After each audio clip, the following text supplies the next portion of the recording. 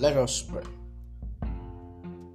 1 Samuel chapter 2 verse 1.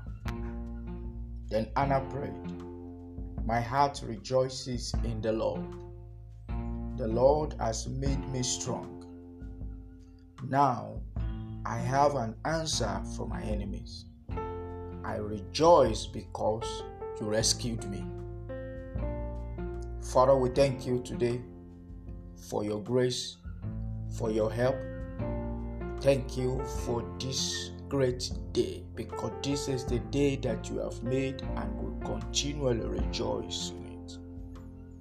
And Lord, this morning stand on the authority of Jesus to declare that every heart, Lord, will begin to rejoice this day in the name of Jesus.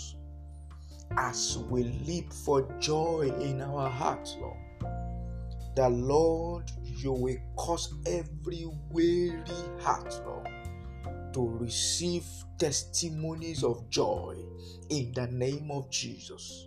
There will be good news of joy in the name of Jesus. Every heart that is weak, Lord, everyone that is weak, everybody that is weak, Lord, will receive strength now in their body, in their spirit, in their mind, in the name of Jesus. For everyone that is being oppressed by the enemy, Lord, I decree now a rescue in the name of Jesus. Oh, at the end of this day, great testimonies will break forth in the life of everyone in the name of Jesus. Thank you, because the joy of the Lord is our strength. Thank you, Holy Spirit.